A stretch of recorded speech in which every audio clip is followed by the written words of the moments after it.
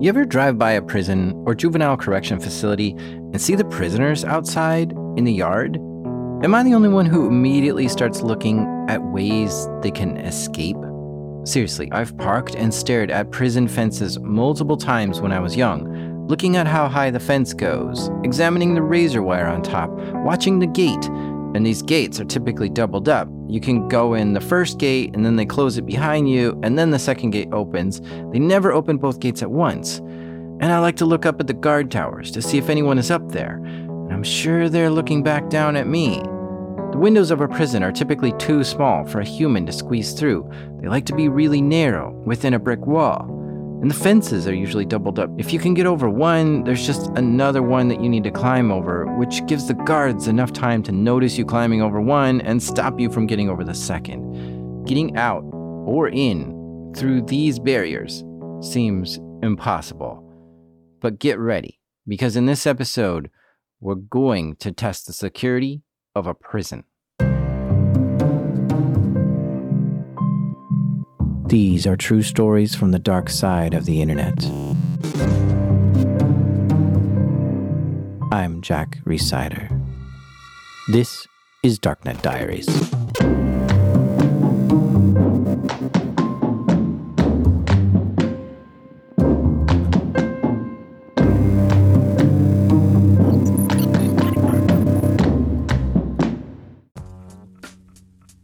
Support for this show comes from Black Hills Information Security. This is a company that does penetration testing, incident response, and active monitoring to help keep businesses secure.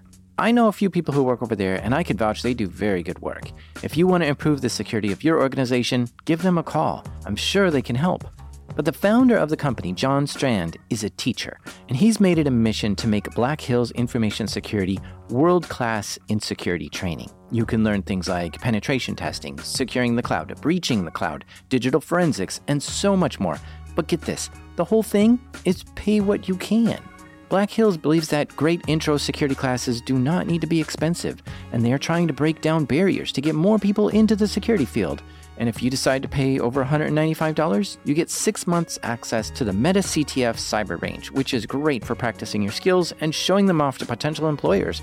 Head on over to blackhillsinfosec.com to learn more about what services they offer and find links to their webcasts to get some world-class training. That's blackhillsinfosec.com. blackhillsinfosec.com. So as a teenager, what was life like for you? So I actually think I had a great childhood. This is John Strand. My mom was awesome. My dad was a crazy pain in the ass. He got addicted to opiates after a back surgery. And, periodically he'd go running through the house in his underwear screaming that the walls were bleeding. And I know that people would look at that and be like, oh, that's terrifying, but that was hilarious. I just absolutely loved it. I lived out in the middle of the woods. We had a dial-up modem on the computer. I spent a lot of time motorcycling and mountain biking and kind of getting in the middle of the woods, played a lot of guitar. My dad was in bands growing up. My mom was just super great to be around. So all told, yeah, my childhood was pretty fantastic. That's not to say there wasn't some interesting things that happened, but overall, I wouldn't have changed or traded anything for the world. He grew up near the Black Hills, which is a mountain range that spans between South Dakota and Wyoming. His dad did some kind of technician type work where he troubleshot industrial electronic devices. And from there, John was exposed to computers and started to like it. Through his teenage years, he had a computer at home and got more and more into it, just learning how to do stuff with it. And while living out there near the Black Hills, he also had a sister. My sister was a pain in the ass. She's about 3 years younger than me, and she spent our entire childhood trying to make my life miserable. So if there was ever any girl that I liked, she would make sure to shout at this girl in the hallway, my brother likes you, which pretty much guaranteed That and my crippling obsession with computers and playing guitar pretty much guaranteed that I didn't date in high school. So she was just kind of a pain all the way through. John wasn't always the sweetest kid himself. He would sometimes act out and get in trouble. I went to a Catholic high school, and my mom was the food service director. And what does that consist of, the food service director? Oh, she was the head lunch lady, right? You know, the hairnet, the whole thing. She was ordering the food, keeping the employees going. At the school you went to? Yeah, all the way through school. Mm-hmm. She ran the food service program. And when I got to high school, we were in line and we were getting ready to get some food. And for some reason, I got this idea that I was going to read the menu like an old Southern Baptist bully pulpit pastor. So I was like, praise Jesus. Today we're going to be having chicken fried steak. And then we're going to have a side of peas. Everybody, can I get a hallelujah? And of course, the entire lunchroom is like going through and they're like dropping on the floor. I've got a couple of my friends speaking in tongues and I'm just like doing this whole thing. And all of a sudden, I get the sharp shooting pain on the back of my head. And I wake up and I'm on the floor and there's Brother Anthony, who was a very formative person in my life. He was our algebra teacher. He was this monk and he was standing over me with a cane and he goes, "I don't find that amusing, Mr. Strand." And in my field of vision, I see Brother Anthony above me with his cane, because he clearly hit me in the back of the head with his cane. And then my mom comes into view and she goes, "Hit him again, brother." So, that was kind of, I've had people contact me whenever I've told that story and they're like, "That's child abuse and that's not okay." But I want to make it clear, I probably deserved it. But no, Brother Anthony was just a very hard-nosed person, but he was very fair, except, of course, the rampant abuse. So John finished high school, went to university, and got a degree in political science. He had a hard time finding a job with that kind of degree, but a computer consulting company recognized his skills with computers and offered him a job. And while there, he really got to sink his teeth into computers and fell in love with the security side of things. And so he went to work for a defense contractor doing cybersecurity for years. And this really gave him incredible exposure to the threat landscape and security and penetration testing. So much that he became a SANS instructor and actually taught hacking techniques, penetration testing, and offensive countermeasures. Some pretty gnarly stuff. But he quit his job as a defense contractor. Moved to South Dakota in the middle of the economic collapse of 2008 and decided, what the hell, it's time to start a pen testing company. John called his pen testing company Black Hills Information Security. Since he was teaching penetration testing at SANS, this is what he felt best at. So Black Hills started doing penetration testing for customers who wanted to see if a hacker could get into their building or network or computers. John was good at the technical aspect of it, but there's a lot more to running a business than just doing the technical work. So he got some help from the people who supported him and believed in him most of all. His family. Yeah. So when I started Black Hills Information Security, it was my sister who was doing report editing because I'm a horrible writer. And my mom actually started out with the finances, helping my wife and I get started making sure the finances for the company were set up properly. And that's created problems over the years. For example, if I'm at a conference with Ed Scotus and Mike Poore. These are a couple of his friends who also have great stories themselves, and I should probably get them on the show one day. But these three friends got together in Vegas and decided to let loose. And we end up doing 2 dinners. I remember they took me out to Bradley Ogden Steakhouse in Vegas, which was stupid expensive. And then Mike said, "I feel bad about this. We're going to go out and we're going to have sushi for dessert." And it was something like $350 for both the meals. It was insane. Now, when you go to a conference for work, you can expense it, right? The company will pay for it because meals are included in your travel, right? But his mom is the CFO. And she looked at these charges. She calls me up. She goes, "I saw the credit card statement from last night. I got these charges.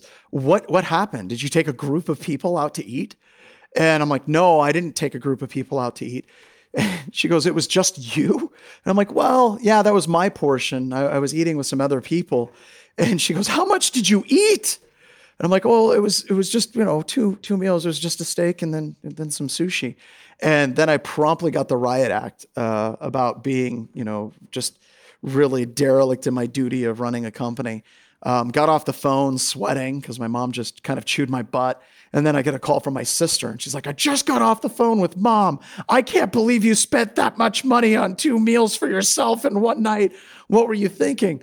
Okay, then I hang up with her and then my wife calls and she's like, I just got done talking with your sister and you are not allowed to go out to eat with Mike Poor and Ed Scotus ever again at the same time.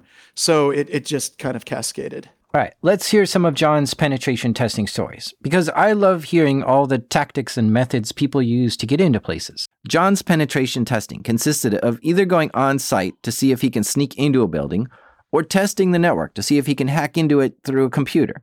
And he was doing some odd business with some company for a while, and one day they called him up just to pick his brain on something. They called me up one day and they said, hey, we got an air base. We got a classified facility in the middle of this base, and we want you to break into it. Do you have any ideas how you would actually get to the point where you could get into and touch a network jack that would have a classified network? This company was asking him for tips on how to break into an active military base. Now, typically, these things are extremely well guarded, better guarded than a prison for sure, with armed guards, sometimes just at the perimeter of the base, checking everyone who enters to see if they belong. It's intense to the point you might even be shot at. But John thinks about this for a moment and has an idea about how he can get inside a secured area of the base. And I'm like, yeah, get arrested. And they're like, what do you mean? I'm like, well, if you're trying to break into a military base and you get arrested, there's a possibility you might actually end up in a room that has a network jack that might be on a classified network. And they're like, are you willing to try that? I'm like, sure. How bad can that be? There were a couple people at this military base that knew John was coming. After all, they hired him to do a penetration test on the building. They didn't know what John's plan was on how he'd get in, but they knew the operation could go wrong really fast. So they gave John some duress words. These are words that if he got in too much trouble, he could tell the military officers and they'd stop harassing him and they'd know to report this to the higher-ups. It was a sort of ticket to safety if all goes wrong. So John starts memorizing these duress words, and it was something like Sasquatch, pineapple, porcupine. Some combination of words that makes no sense unless you know that these are the duress words. So John loads up his gear, the tools and devices that he would be able to use once he gets inside the military base, so he can plug in and prove that he had access to this classified network. John heads to the base. There was nobody at the front gate, so he just drove in. There was a common public area to this base, but then once he got in, he saw an area that was clearly off limits. You needed to have permission to get into that area. The classified part, they had a fence, and then they have like a perimeter of gravel going all the way around it. And then, of course, the parking lot had big signs that were like no salute zones. And I figured I would try to walk up to the gravel, which had pressure sensors underneath it. He starts walking across the gravel.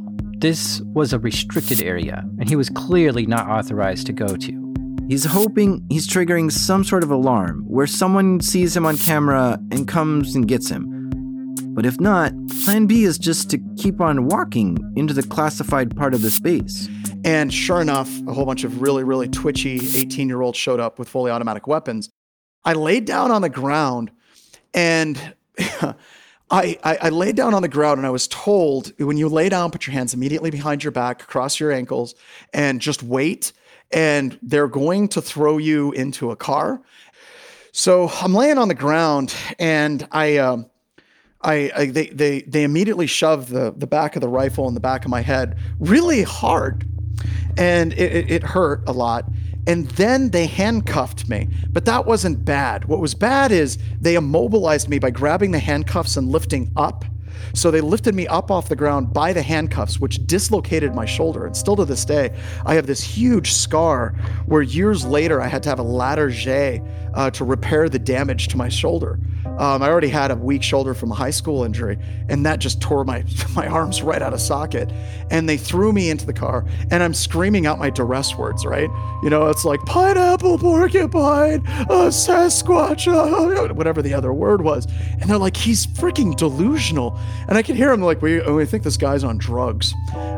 So they threw me into a room. Sure enough, there was a network jack, and it was part of a classified network. But the whole whole time. I'm like, I'm a contractor. I was hired, and these are my duress words. And they brought in the right people, and I was able to let go. And they were like, good job.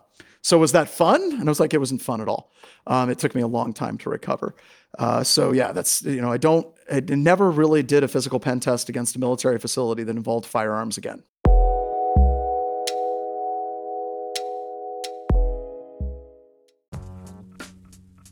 This episode is sponsored by Delete Me.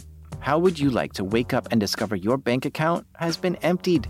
Or get overdue notices for credit cards you never applied for, or worse? How susceptible are we all to identity theft and fraud? I used to stress out about thinking about how much my information is available to scammers on the internet, but not anymore. And my solution is this service called Delete Me. Delete Me is a subscription service that removes your personal information from the largest people search database on the web, and in the process helps prevent potential ID theft, doxing, and phishing scams. I tried it, and they immediately got busy scouring the internet for my name and gave me reports on what they found on me, and then they got busy deleting those things for me. It was great to have someone on my team when it comes to being private online. Take control of your data and keep your private life private by signing up for Delete Me. Now, at a special discount, get 20% off your Delete Me plan when you go to joindeleteme.com/darknetdiaries and use promo code DD20 at checkout. The only way to get 20% off is to go to joindeleteme.com/darknetdiaries. That's joindeleteme.com/darknetdiaries and enter code DD20 at checkout. This episode is sponsored by Arctic Wolf. In 2023, just 10 vulnerabilities accounted for over half the incidents responded to by Arctic Wolf Incident Response Team. Wouldn't you like to know how to take them off the table and make life more difficult for cyber criminals?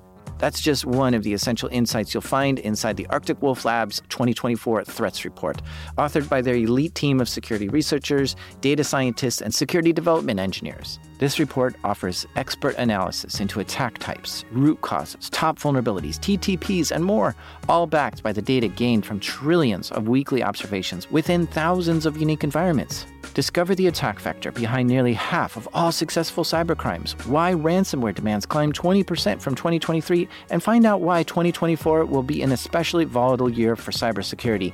Learn more and get your copy now at arcticwolf.com/darknet. That's arcticwolf.com/darknet.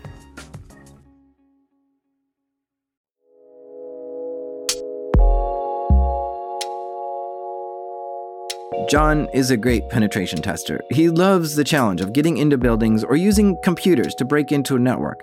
And earlier in his career, he was given the task to break into a building and gain access to the computers inside. I was meant to get in and take over as many systems as possible. First things first, he does some passive reconnaissance. This is where he can investigate ways to get in without any fear of getting caught. One of the things I did is I used Google Street View to kind of go around the building, and I found that there was a window that was open in the Street View. Wow. Isn't it nice that Google sent someone to this building to take a bunch of photos of it and then post them publicly? This way, anyone who wants to break in can just use Google Street View to plan their attack without even leaving home. So I saw that it was open, and I figured that it might be unlocked, because a lot of times windows that are open and closed a lot, they never latch them completely. So John has a plan and an objective, and it's time to suit up. So my backpack just has my notebook computer, a series of USB thumb drives with various utilities and tools on it, and that's it. I wasn't wearing like a black face mask or anything. I was wearing a black fleece and just jeans, because this is one of the things that always bothers me about superhero movies, right? If you take Batman or you take Daredevil, they always show up to the scene where they're supposed to do stuff, and they do something awesome, like they destroy the cartel, and that's awesome. And I'm always thinking, how the hell did they get there? Did they walk there in their suit? Did they jump across? Because you can't jump across buildings the whole time. So my point is, you can't dress like a burglar like while you walk out of your house. So I just kind of dress in normal clothes. It's just something I've always done. It's something, I know it's a personal preference and style, but a lot of physical pen testers have like tactical bags and tactical patches, and they look somewhat sketchy, right? And I just prefer to just go with the standard backpack so I don't freak people out too much. John drives to the building. It's night. It's dark out. He arrives and looks around. The building is pitch dark. There's no lights on at all in it. So he walks up to it to try to find that window to break into. All right. Breathe now. Calm the nerves. This is no time to be stressed. It's go time. So I went up to this window, pushed up. Sure enough, it was unlocked. And from the ground up to where the bottom of the window was right above like mid-chest, okay? So I pushed the window open, but it's kind of a little bit narrow. So I can't like get my body halfway in and ride it like a cowboy and then go in. I go in kind of head first, like a really clumsy, slightly overweight snake. And I come in over the window and it's over someone's desk. And as soon as I start slithering down onto the desk, get to the point where I can kick my leg out, that's when I kicked the flower pot. The flower pot flew off the desk and smashed on the ground, making a loud breaking noise, and now dirt is all over the floor. This instantly added a whole new level of stress to the already stressful situation. If somebody was in the building, they might have heard this commotion and come and investigate. But then, when my body weight came down on the desk, the desk was not designed to support my significant girth at the time, and the whole desk collapsed. Oh, great, even more of a mess, even more awful crashing noises. His intention is never to cause physical damage. Otherwise, he could just smash a window and get into the building. But that's not the point of a penetration test. Breaking flower pots and desks is unprofessional. But the damage was done, and John was in the building. So he stands up, looks at the mess he made. He feels bad about it. So what does he do? I just wrote a note. Sorry I broke your flower pot, and I put my name and my phone number. And I figure it's better to own up for that stuff like really, really, really quickly, because the alternative makes it look like you're trying to skirt around the issue. So I just wrote a letter, put it on there, apologized profusely. Okay, he's in. It wasn't very elegant, but it's now dark in this office. There's no lights on anywhere. So option 1 is to turn the light on. But surely this makes your presence known. Someone who works there might be driving by and notice a light on and think something's wrong. So he chooses option 2, a flashlight. But this might not have been the best idea. And then I turned on my flashlight and I'm running around plugging in USB drives and executing malware on as many computer systems as I can. Now, the horrible thing about this was the lights were off in the building. I'm running around with the flashlight trying to plug in USB sticks. And the reason why that's funny is because it's stupid. If you look across at a building and the lights are on, you're like, okay, someone's there. If you look across at a building and the lights are off, you're like, no one's there. If you look across at a building and you see a flashlight running like crazy all over the building, you think, time to call the police. And that's what someone did. The police show up, come into the building with their guns drawn. And I am just kind of sitting there kind of freaked out. And I'm like, hey, I'm doing a penetration test. Here's my permission to test memo, my get out of jail free card. And I hand it to them and they're looking at it and they're reading it. And they're like, okay, so you're John Strand. I'm like, yeah. Can we see some ID? And I give them my driver's license. Like, okay, good. First guy puts his gun away. The second guy puts his gun away. And they're like, so what are you doing here? And I'm like, oh, I'm plugging in these USB drives. I'm taking over these computer systems. And they're like, how does that work? And I'm like, well, come on, let me show you. And I'm plugging in devices. I'm using, I don't know, it was like, I think it was Conboot, just taking over systems and dropping malware. And they're like, this is really cool. People pay you to do this? I'm like, yeah. And they're like, oh, that's neat. Well, have a great evening then. They never bothered to call my point of contact. It was like as soon as they saw the piece of paper, it was like, oh, this dude's legit. We're going to totally let this guy continue doing this pen test. Huh. That is odd, right? Maybe he has a real innocent face or something, but if I were a cop and I'd saw the mess and damage caused from climbing in the window and then saw a guy walking around with a flashlight being all suspicious, yeah, I would definitely call the number on the paper just to make sure. But the cops let him go. So he turned on the light switch in the office and just kept plugging in USB drives until he got everything he needed, and then turned the lights off and left.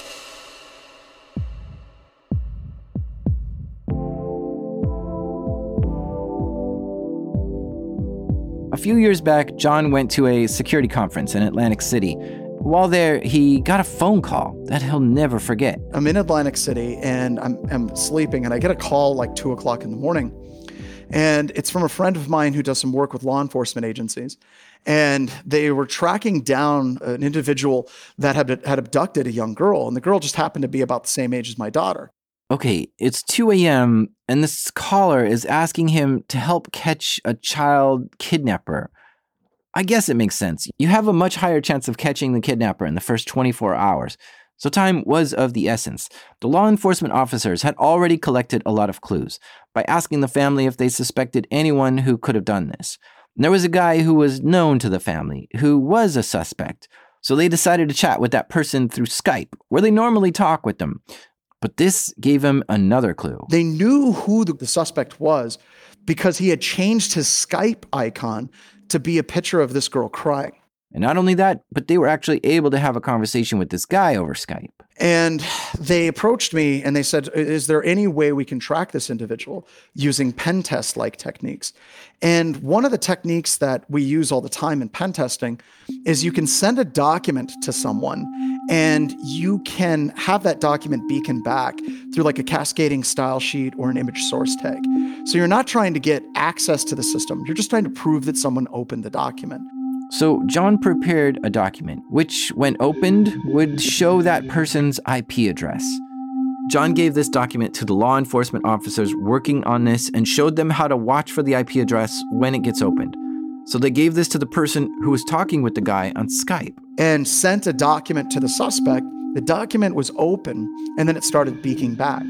Now, geolocation based on IP address is really suspect under the best of circumstances, but if you have a warrant and you have the source IP address, source port, and date timestamp, you can actually go to an internet service provider and they can tell you exactly where that file was opened. So that's what they did. As soon as law enforcement officers knew the IP address of the suspect, they already had a warrant, and so they asked the ISP for the name and location of the person who owns that IP address. And the ISP responded right away with this information. And in this situation, they found it at a motel. And then shortly, right after we started getting a beacon back, they were able to get the little girl back. Wow, what a gnarly way to use social engineering and phishing methods for good. That kind of changed my philosophy on the offensive versus defensive side of things. And you could see how these things could be blended for a better defense. So we could use some offensive tactics to actually do some attribution for attackers as well.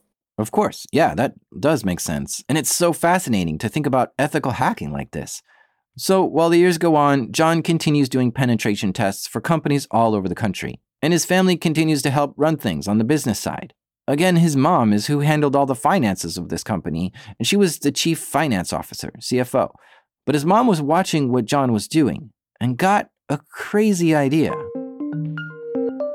So she had been the CFO of Black Hills Information Security for some time, and she's always reading reading reports about awesome things that testers do.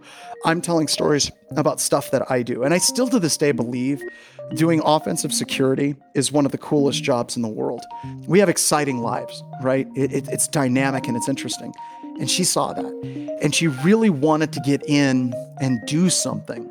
And when we were doing physical pen testing, she came to me and she goes, I want to do a physical pen test. And she's my mom. I'm not going to tell her no, right? Because, she might have a monk hit me. But she wants to do this. And I say, Mom, you got to come up with a ruse. And I explained to her what a ruse is. She says, I already got it. I'm like, what is it? She goes, food service. I'll go in and I'll do a food service inspection and I will get right in. And it just floored me, right? That was a ruse that we never really thought of. It's a ruse with authority. It's a ruse that's kind of inauspicious, right? My mom at this point was in her 60s, and she shows up. You're not going to look at her and go, this lady looks like a hacker. No, it's not going to happen. Now, keep in mind that his mom was the food service director at a high school. So this is actually something she knows a lot about. She knows food service inside out and backwards, right? She was a food service director for something like 25 years. So she had been through dozens and dozens of inspections. So she knew how the inspection process worked. She got the inspection checklist. She got a little badge. She got like an ID. She knew exactly what everything needed to look like to make it look legit because she had done this so many times. So he says, "Okay, Mom, let's do this. Time to pick a target." So we had a series of physical pen tests that were kind of scheduled that day. It was the 5th of July, and it was on a Friday, which meant that all of the target sites were soft targets. There was very little staff and a skeleton crew on site, and many of the people in authority wouldn't even be there. So it was a perfect time for this. So myself, Benjamin Donnelly, and my mom all piled in the car, and off we went to break into a number of locations. They had a few targets that day, a couple of offices, various facilities, and a prison. And my mom wanted the prison, which was crazy. I thought it was the hardest one to break into, but she's like, no, this won't take me long at all. The objective of the prison was to establish callback documents and get a shell out of the prison. Now, a shell in computer lingo is remote access to a computer through the command line. So his mom needed to get in and access a computer so that she could connect to John's server. That way, John and Ben would be able to safely access this prison's network from down the road. So how can she do that? John digs into his bag of tricks and pulls out a USB drive and gives it to her. The USB drive had a .exe, which just simply dropped an implant on the system. And then there was also a document, and that document had beaconing on it. And we said, if you ever get a chance, you plug it in. If somebody's looking over your shoulder, open the document. If there's no one looking over your shoulder, run the executable. Okay. This is clever. Basically, the executable program on that USB drive tries to open a connection to John's server, and once that connection is open, John can then remotely control whatever computer ran that program. Now, I might even go so far as to say this isn't even malware. This is a tool that has the functionality of getting a remote connection to another computer. It might be used by system administrators of the network to remotely admin a computer. But in John's case, and John's mom's case, they were going to use it to gain remote access to these computers in the prison. And so John teaches his mom how to use this USB stick to help him get remote access to these computers. And my mom was totally calm. Like, she wasn't nervous about it at all. I was more nervous than she was. So we're all in the same car, and we stop at a coffee shop that does like amazing pies. And Ben and I sit in the coffee shop. His mom gathers up her supplies and gets ready. She had a clipboard, a checklist, and a USB drive. That was it. That was all she had. Oh, she did have her phone. She was recording audio. We had to record audio of everything that she did too. Again, a clipboard. Forget about some high-tech gadget that you need to get into a building. A clipboard is the only weapon you need. Okay, so perfect. She's ready. She loads up the car and drives off, leaving John and Ben at the coffee shop. Now keep in mind, they're in a town that they had to travel to in order to do these tests. So they had one rental car, and she just drove off with the only car they had, leaving Ben and John at the coffee shop to wait. But not only that, she took John's phone to record the audio, so he doesn't even have a phone to call anyone with. And the first thing that goes through my head was, this is the dumbest thing I have ever done. And she's gone. We were sometimes whenever you get wrapped up in a ruse, you're so excited about that ruse that you don't think rationally about it. You're like, this is going to work. This is awesome. This is the coolest thing ever. And there's a lot of times whenever you're doing pen tests from a technical side or a physical side, you're walking a tightrope. And by the time you get across to the other side, you look back at where you came from and what you did, and you're like, that was stupid. And when she took off, that little voice of doubt started talking in the back of my head saying, this is stupid. I mean, what could have been the consequences here? Oh, absolutely. She could have been arrested. That absolutely could have been the consequence. And she's my mom, right? I know we probably could have gotten her out of prison. I know that more than likely everything would have been okay. But just my mom getting arrested just at that point when she started driving away seemed to me like that was, one, a very real possibility, and two, it's not something I ever want to deal with as a son. Like, my mom gets arrested and I'm the reason she got arrested. So this could have like easily gone from a super awesome story to just like a really tragic one very quickly. So your blood pressure starts rising as she drives off. Yeah. And does she get, do you guys have like I don't know, a sync up time or like no, can come rescue me after 30 minutes or anything? No, dude, I gave her my cell phone and I told her, here's how you start the record function on my cell phone. And she takes our only car and she had to drive like 6 miles to get to this facility, and we're stranded and I don't have a way of communicating with her. It was really scary.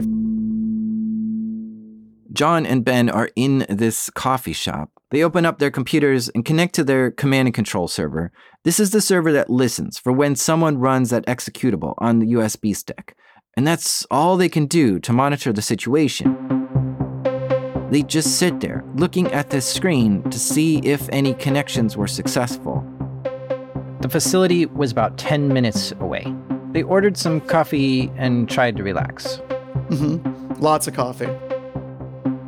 The next 10 minutes goes by, and they're starting to get worried. Did she get in? Did she get stopped? Is she arrested? The server shows no activity. The wait was terrifying. Oh, it's miserable. That was probably some of the longest, like 25, 30 minutes I've ever had in my entire life.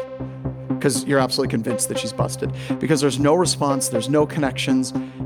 You're in this void of information, so your brain starts filling in worst possible scenarios. And yeah, it's just the waiting was horrible. Another 10 minutes goes by. Still nothing.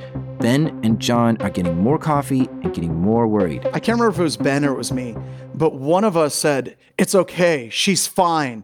We're getting shells." So as soon as we started getting callbacks, as soon as we started getting shells, we knew at that very second that my mom was okay, right? And they just kept coming, right? And it was the coolest thing ever.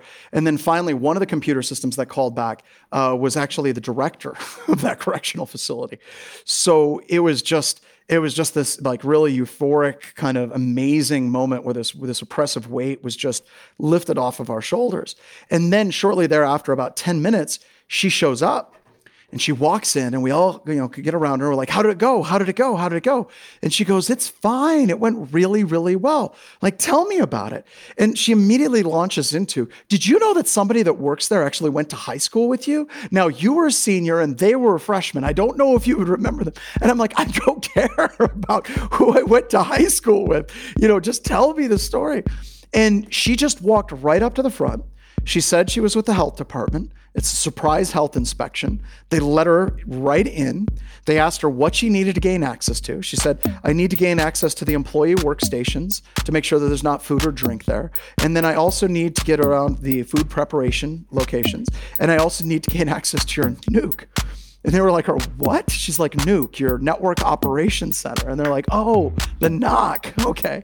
And they walked her to each of those locations and let her go unsupervised. So she was completely free to roam anywhere that she wanted to go. And she chose to give them a full health inspection first. So she started going through, she had a laser thermometer and she was taking temperatures of the refrigerator. By the way, the refrigerator was a bit too warm. It wasn't within the guidelines of the health department. And she was going through, she found mold in different places. So she did a full health inspection. Then she started plugging in the USB drive on computer systems. And because it was the 5th of July, there was hardly anyone there. And then she went back to the front desk. She talked to the person, said she was done. They said that the director wanted to talk to her, which of course, my mom said that at that point, I started getting nervous. I'm like, I bet you did. She sits down with the director and the director's like, so how do we do? My mom gave her the score and said, this is your overall score that you got.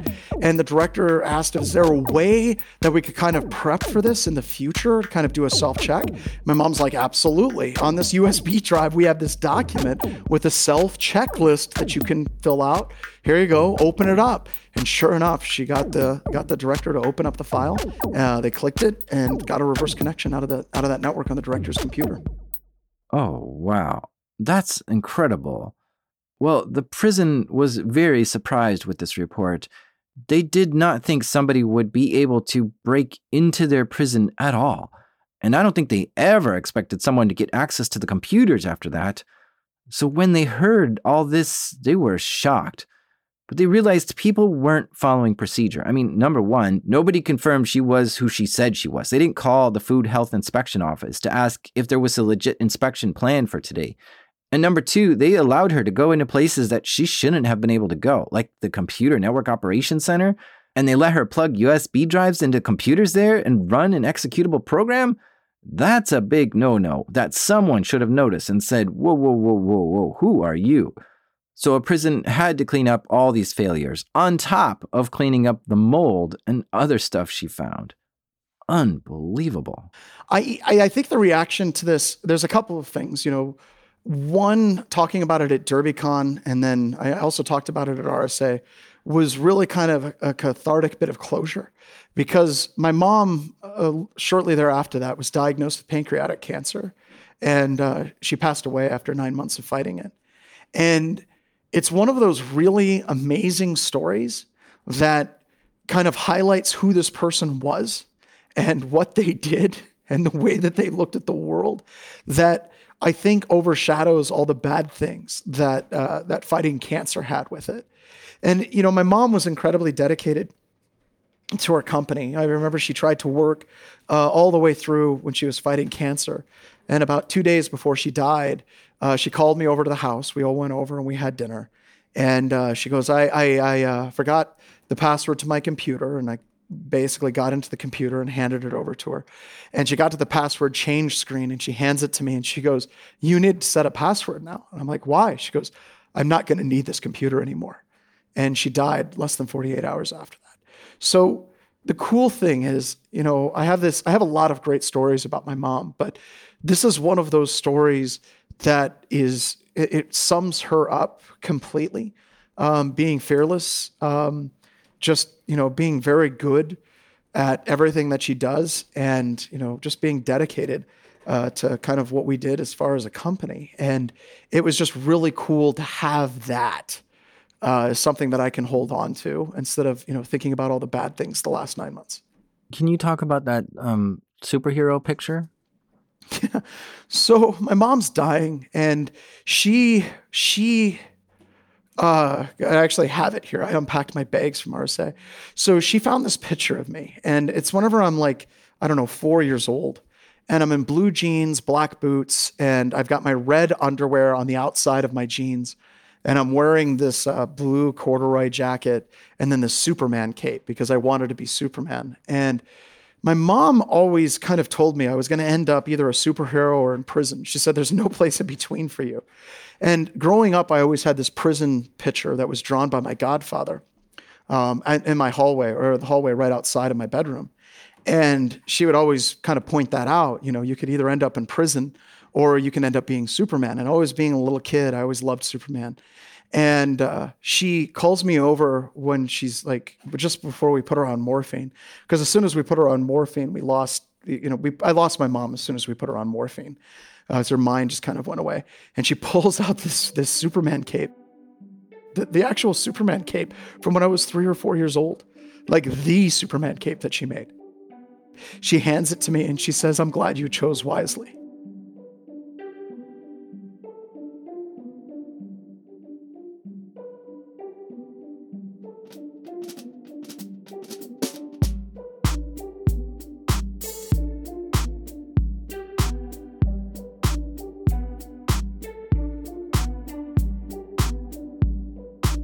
A big thank you to John for sharing your story with us.